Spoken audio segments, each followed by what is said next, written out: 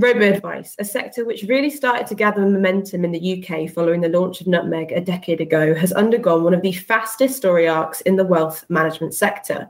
In 2015, launches were aplenty, but now the number of launches in the robo-advice space seems to have pretty much stopped in the UK. If anything, the space has started to contract, with big names such as UBS and Investec having pulled out of the market. Nutmeg, the industry's largest player by far in the UK, was snapped up by JP Morgan in June, while several others have simply decided to leave the market because they struggled to build scale. Canadian robo-advisor Wealthsimple was one of the latest to exit the UK last week and focus on its home soil operations. Its UK business accounted for around 3% of its total assets under management, and its UK customer footprint made up an even lesser 0.8% of its total client book.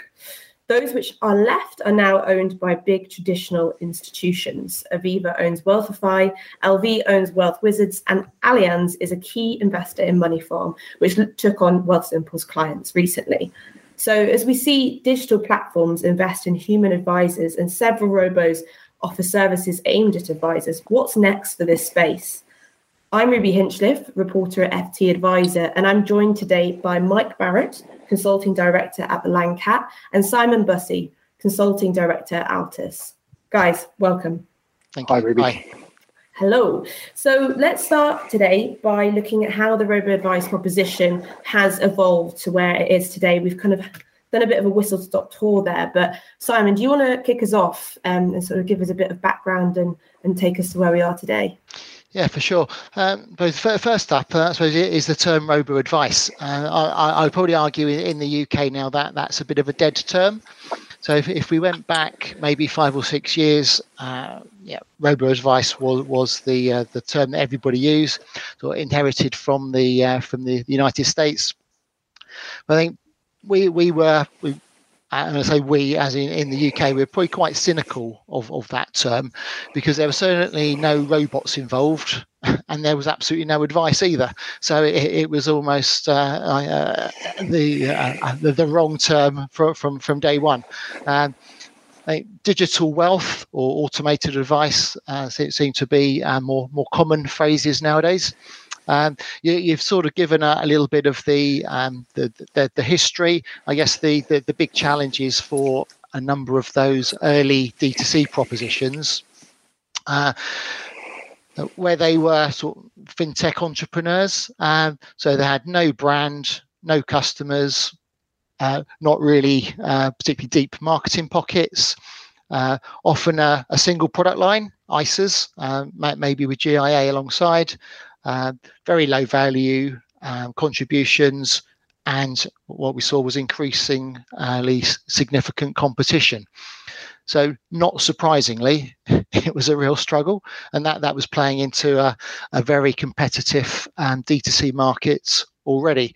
And what we saw was that a number of those businesses basically pivoted to a B2B or B2B2C model. In fact, everybody that you've mentioned and others have done that. You talked about Wealthsimple. Well, for the last couple of years, their whole focus was on B2B, B2B2C. So that D2C book wasn't growing at all. Not surprisingly, the tiny figures that you mentioned. And then we had the banks join the party, and I'm going to use the word arrogant, because I think banks just thought that they could turn up, and because of their name, people would just come running. That absolutely has not happened. I'm not going to say that's all banks, but certainly a number of the banks believe that. And I'd go as far as to say that you've got people on big salaries, but not doing the job that they perhaps were paid to do. So propositions were poorly thought through, poorly designed, poorly executed. They were dull, they were unimaginative, they were linear, and they basically got the results that they deserved. And a real danger signal for me is when you get a bunch of senior managers all sat around a table and they start saying, I think this and I think that.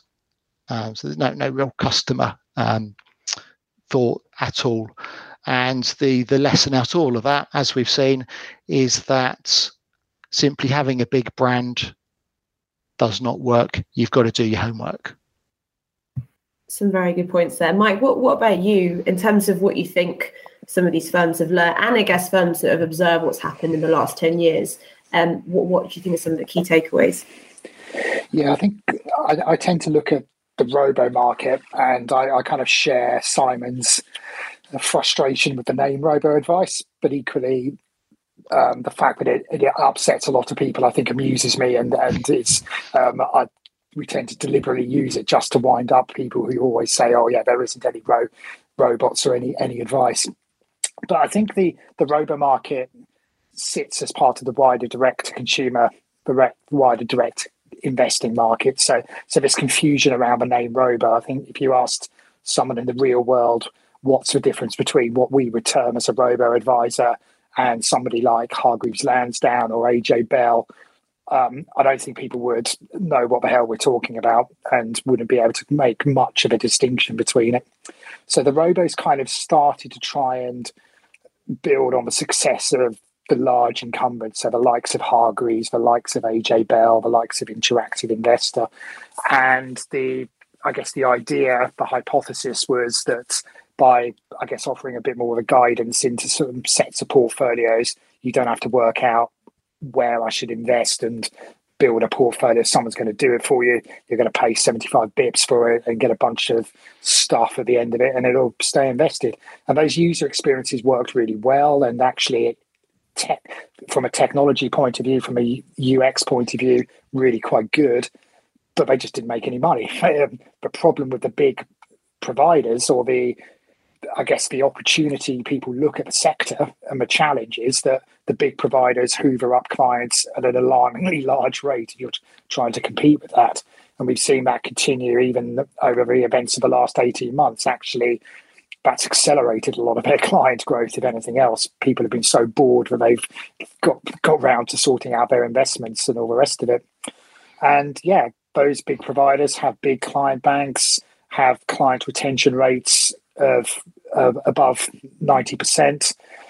I think you mentioned Wealthsimple earlier on. They had 16,000 clients they managed to acquire in their entire lifetime in the UK. The likes of Hargreaves will acquire that this month, probably, in terms of their normal run rate. So it's a really, really hard market to break into, and reality's coming home. Really, if you're going to exist, you need to make money and you need to be profitable, and that's the thing which nobody's managed to do in the robo sector, unfortunately. So there's a lot of good propositions that we could say, from a technology point of view, from a proposition point of view, look really good and they're giving good customer outcomes. But then you go onto Companies House and look at their accounts and take a very, very sharp intake of breath.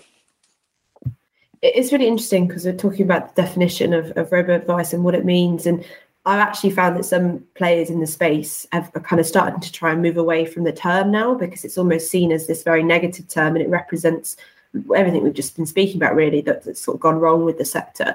And so I've noticed that some sort of newer challenger players are trying to distance themselves from that term robo-advice. I've actually had them say that to me over email and say, we're not a robo-advisor, we're a digital wealth manager.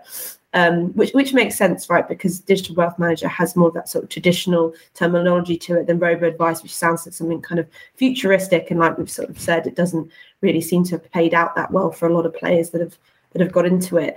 But what if we now sort of turn to some of the specific models that exist of robo-advice? We talked about a lot of the ones that don't work, but why don't we sort of now have a look at perhaps some of the models, like the hybrid model, for example. You know, I said earlier about how we're seeing a lot of robo-advisors or firms in that space hiring advisors, human advisors now, and kind of going towards that more hybrid model. And how sustainable do we think that is? Simon, do you want to start? Yeah, so just to backtrack just maybe a little bit, I suppose before we get on to hybrid, is that a lot of hard lessons have been learned over the period of time that we're talking. So let's face it, it's a decade or more, isn't it now? So certainly people that I talk to nowadays and work with, they're far more focused on thinking about target customers, So perhaps originally it was all about millennials, but there was there was a recognition that actually they don't have any money. So life has moved on from that. And so we've now got propositions which are looking at at the point of retirement. And maybe we touch on M&G perhaps in a little while. So we maybe talk about them as a case study in a little bit. So you've got people that have got sort of bigger pots of money with the proposition itself. So propositions nowadays tends to offer a far broader range of services. It's not just this linear journey into an ISA. I think they're thinking more about their actual value proposition. So what makes them different and better than others.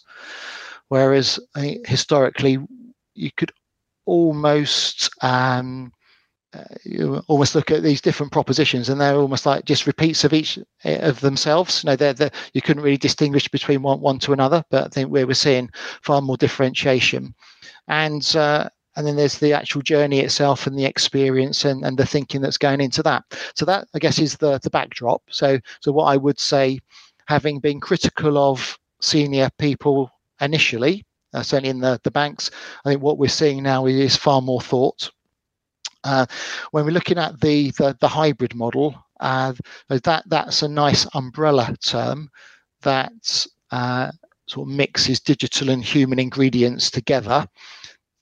If you dig just a little bit beneath that, it's a little bit more nuanced than that.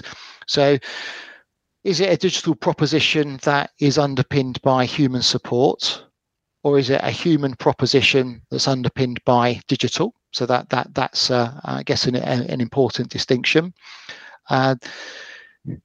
If there is a human involved, is it a friendly administrator who's there to reassure, hold somebody's hand, or is it a highly skilled advisor? And then you've got another set of questions around, does the proposition actually give advice? And I'm talking about real financial advice, not just as an investment journey. And if it does, who or what is giving that advice? So is it a human advisor? Is it an algorithm? Or is it a mix of the two? And so answering each of those questions, you end up with a whole variety of different models and approaches, all of which would come under that generic hybrid umbrella. And what we're now seeing is different organizations responding to that. And yeah, they have a hybrid proposition, but they're looking at it in a different way. What about you, Mike? What do you kind of deem as being hybrid? I mean, thank you, Simon. That's actually quite a good explanation, and forgive me for simplifying it. That's my thing as a journalist, always trying to simplify too much. But yeah, Mike, what do you think? I must confess, I'm a little bit cynical around the term hybrid advice. I tend to look at things from a customer's perspective. As I said a moment ago, a lot of the names and language we use within the sector, in my view, is meaningless to real people, and actually it worse acts as a barrier for people to actually engage with what we want them to be doing. And I think hybrid advice is perhaps, I wonder whether hybrid advice is another a good example of that. I think Simon's spot on in terms of the actual definition and the blending of face-to-face advice, human interaction, human advice with technology. But my concern is that feels to me to be increasingly business as usual. And actually, probably 12, 18 months or so ago, when we were deep down in a horrible lockdown, that was an absolute must-have. Every single advice firm would have been operating a hybrid advice model because they were unable to do face-to-face interaction with their clients. So and for a lot of advisors, I know that brought them kind of kicking and screaming into the 21st century. But from the client's point of view, from the customer's point of view, going back to that, they were able to access the services, the information, the advice that they wanted through the channel that worked best for them, i.e. a digital channel at that time. And some clients, our research shows, have stuck with that. Others are going back to the kind of meeting their advisors face to face. And from the advisor's point of view, some advisors have actually said, do you know what, that's brilliant. Gone are the days of me spending 2 hours on the motorway to go and see a client. I'm going to do client reviews via Zoom, via Teams. So this blending of technology, I think if you'd asked me that at the start of last year before things went horribly wrong, I would have said, yeah, this is something that the advice sector could benefit from. They could improve their overall customer proposition and strip out a lot of cost, frankly, from the sector as well. And I think that feels to me what hybrid advice is. It's taking advantage of technology that, frankly, the advice sector should have been doing quite a while ago. The adoption of technology in a lot of advice firms is really quite alarmingly poor. And hybrid advice, I think, will address that.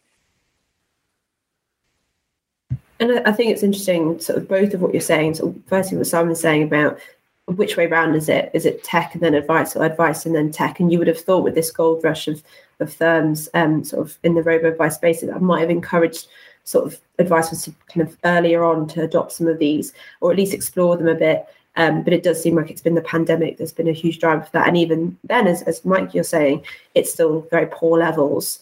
I mean, maybe it would be good to sort of look at some case studies. I know, Simon, you mentioned M&G as a good case study. Feel free if you want to pick an example and sort of dig into it.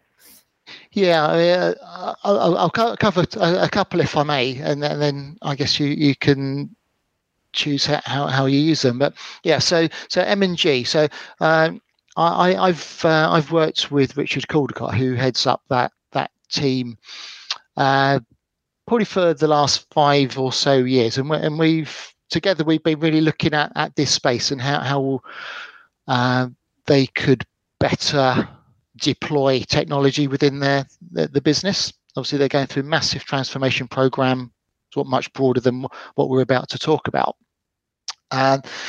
Richard has surrounded himself with a small but high quality team. And I've been honoured to be part of that journey. They've taken a long, hard look at their proposition, their target markets, the fit with other channels as well, which is really, really important. And then they've given some real deep, I suppose, what I call critical thinking to that as a piece. And I suppose picking up Mike's point, sort of looking at things from a customer perspective, is how do we engage with a real breadth of customers who have a whole variety of needs, problems, challenges, and everything else. How do you do that in a very robust and efficient manner, but while delivering quality to the end customer? And what Rich and his team have done is they understand the role that they want both digital and humans to play. And yeah, I think the term hybrid is just it's a nice name that we put over something, but in reality, you've got effectively different channels to get to the end customer, and I think that they've gone through a very robust process. So they've ultimately sourced a vendor. Probably not the vendor that most organisations would have ordinarily come up with. So they've taken a chance with somebody that didn't have a UK proposition, but they stuck to their principles, and they basically worked through what it was that they wanted, and then found the vendor to support that. And then they've worked very closely with a behavioural design psychologist in their approach, in the design, training of advisors as well, so their telephone advisors, and the narrative that an advisor would talk through, the shape, the colour, the words, the communications. So they've spent an awful lot of time doing a lot of thinking, which I love, because if you get the thinking right, you stand more chance of success further down the track. I've also worked with other people in the past where they've jumped straight to vendor without doing the critical thinking, and they've had a horrible mess, and it's all failed miserably. So the fact that M&G are trying to do it the right way, I really like.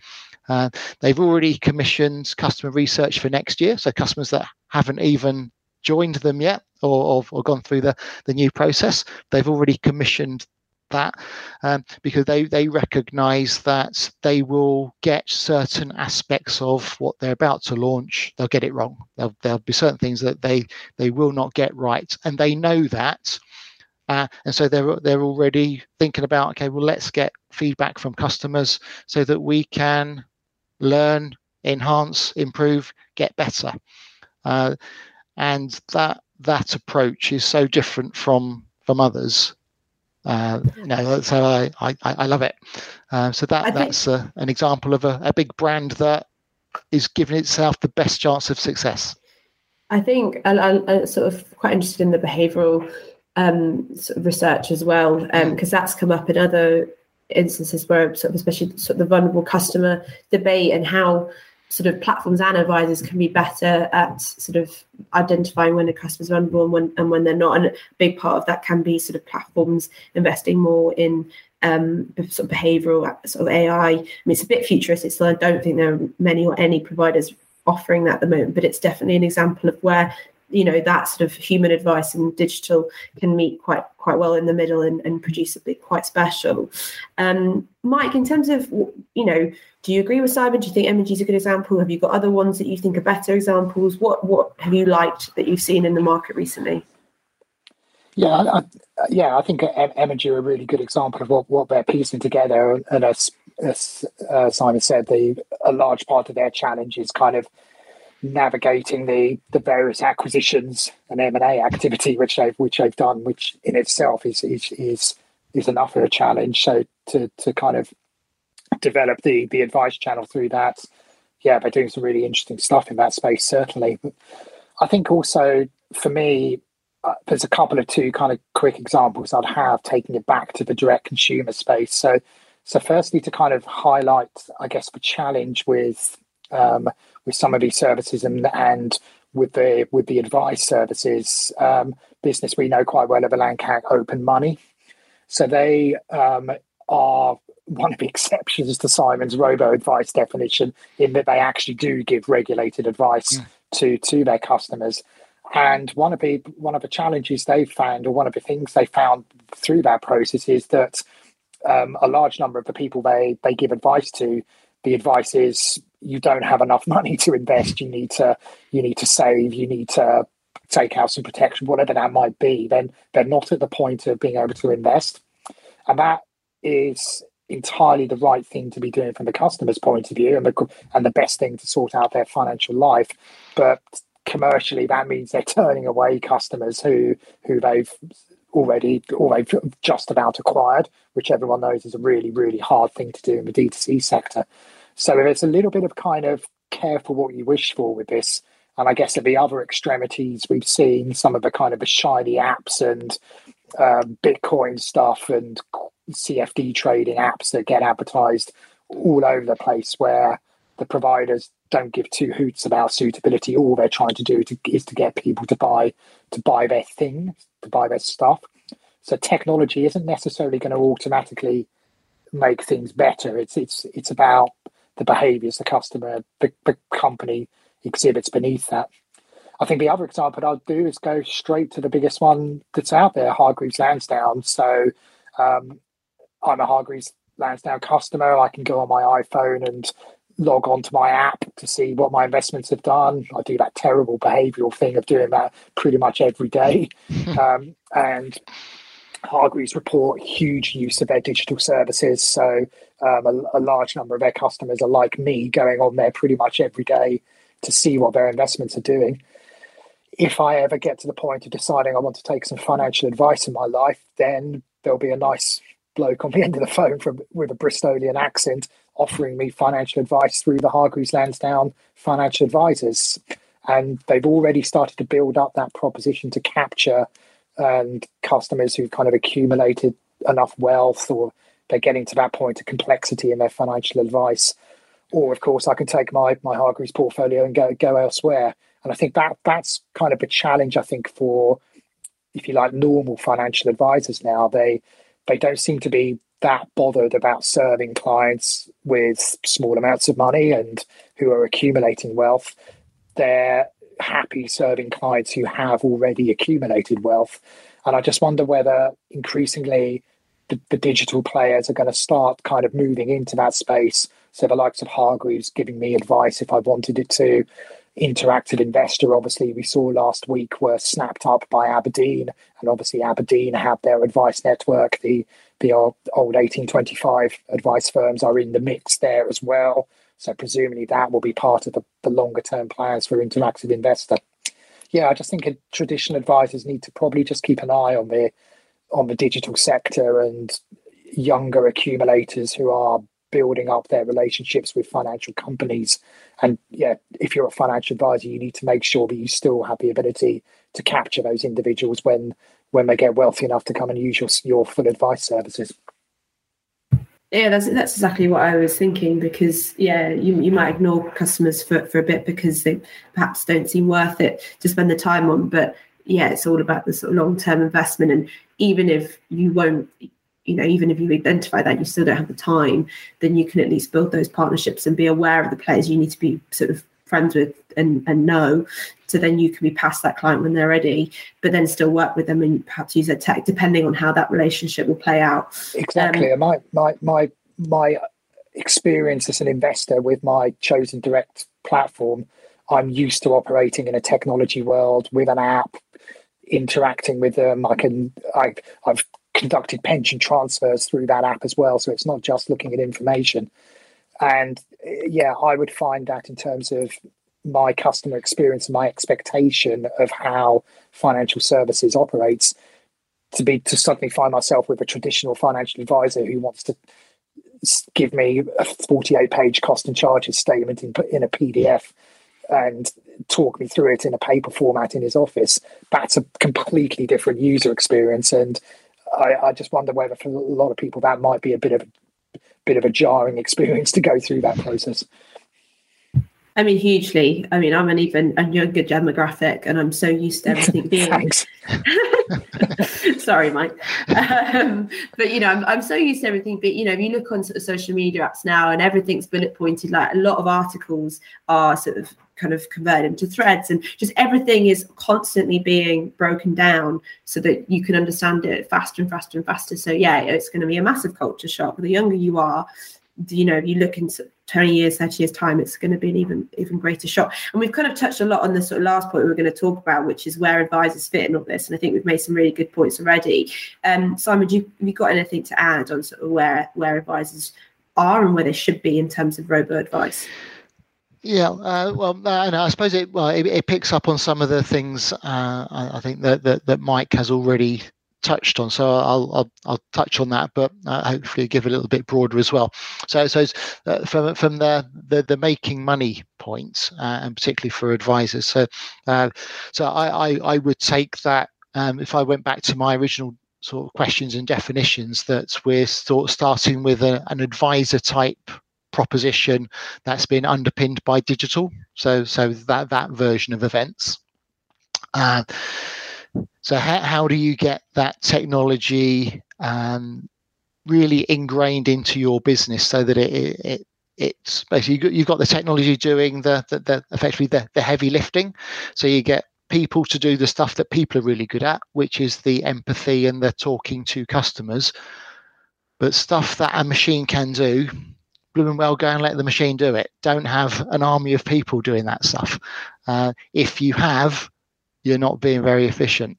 So it's making it's being, I suppose, self-critical of your own business and really thinking where can we introduce technology to help this process.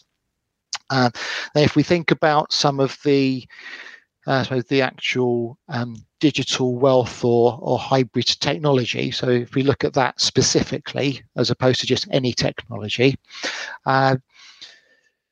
you can get to a point where you can use sort of an advice algorithm to support the process. So particularly if you've got maybe some junior advisors coming through, that you actually have the advice algorithm to help them in in their thinking and sort of guide rails.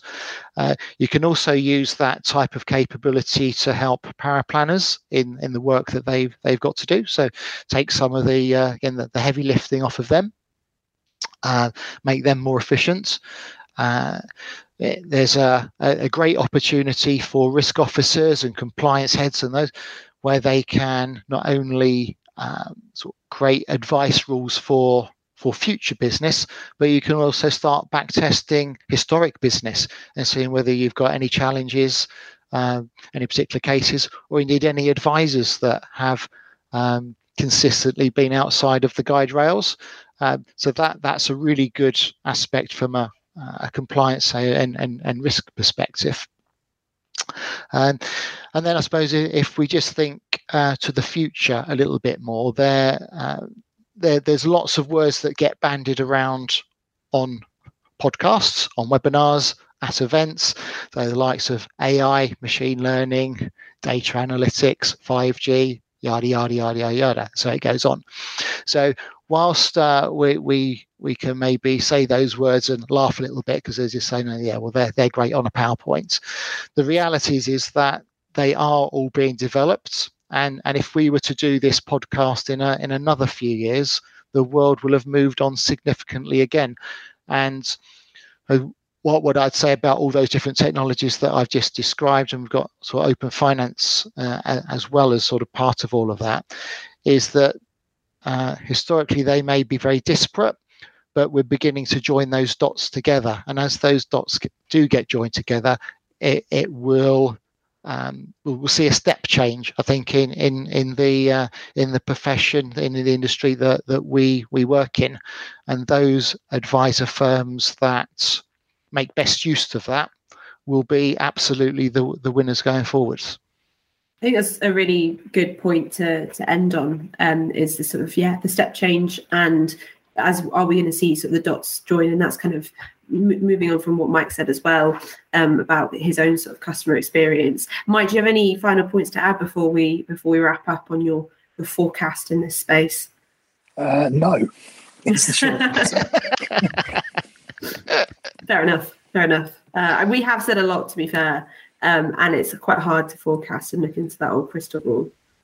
Well, thanks, Simon and Mike, for those thoughts. That was a really, really interesting conversation. I think we've had a really, really fruitful conversation, and I think we've raised some really interesting points around robo-advice and the history to date and what's potentially to come in 2022. This is actually going to be our last podcast of the year for 2021.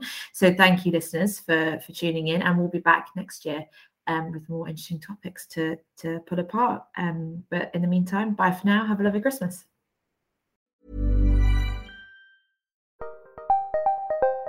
Did you know the Capital Ideas podcast now has a new monthly edition hosted by Capital Group CEO Mike Gitlin?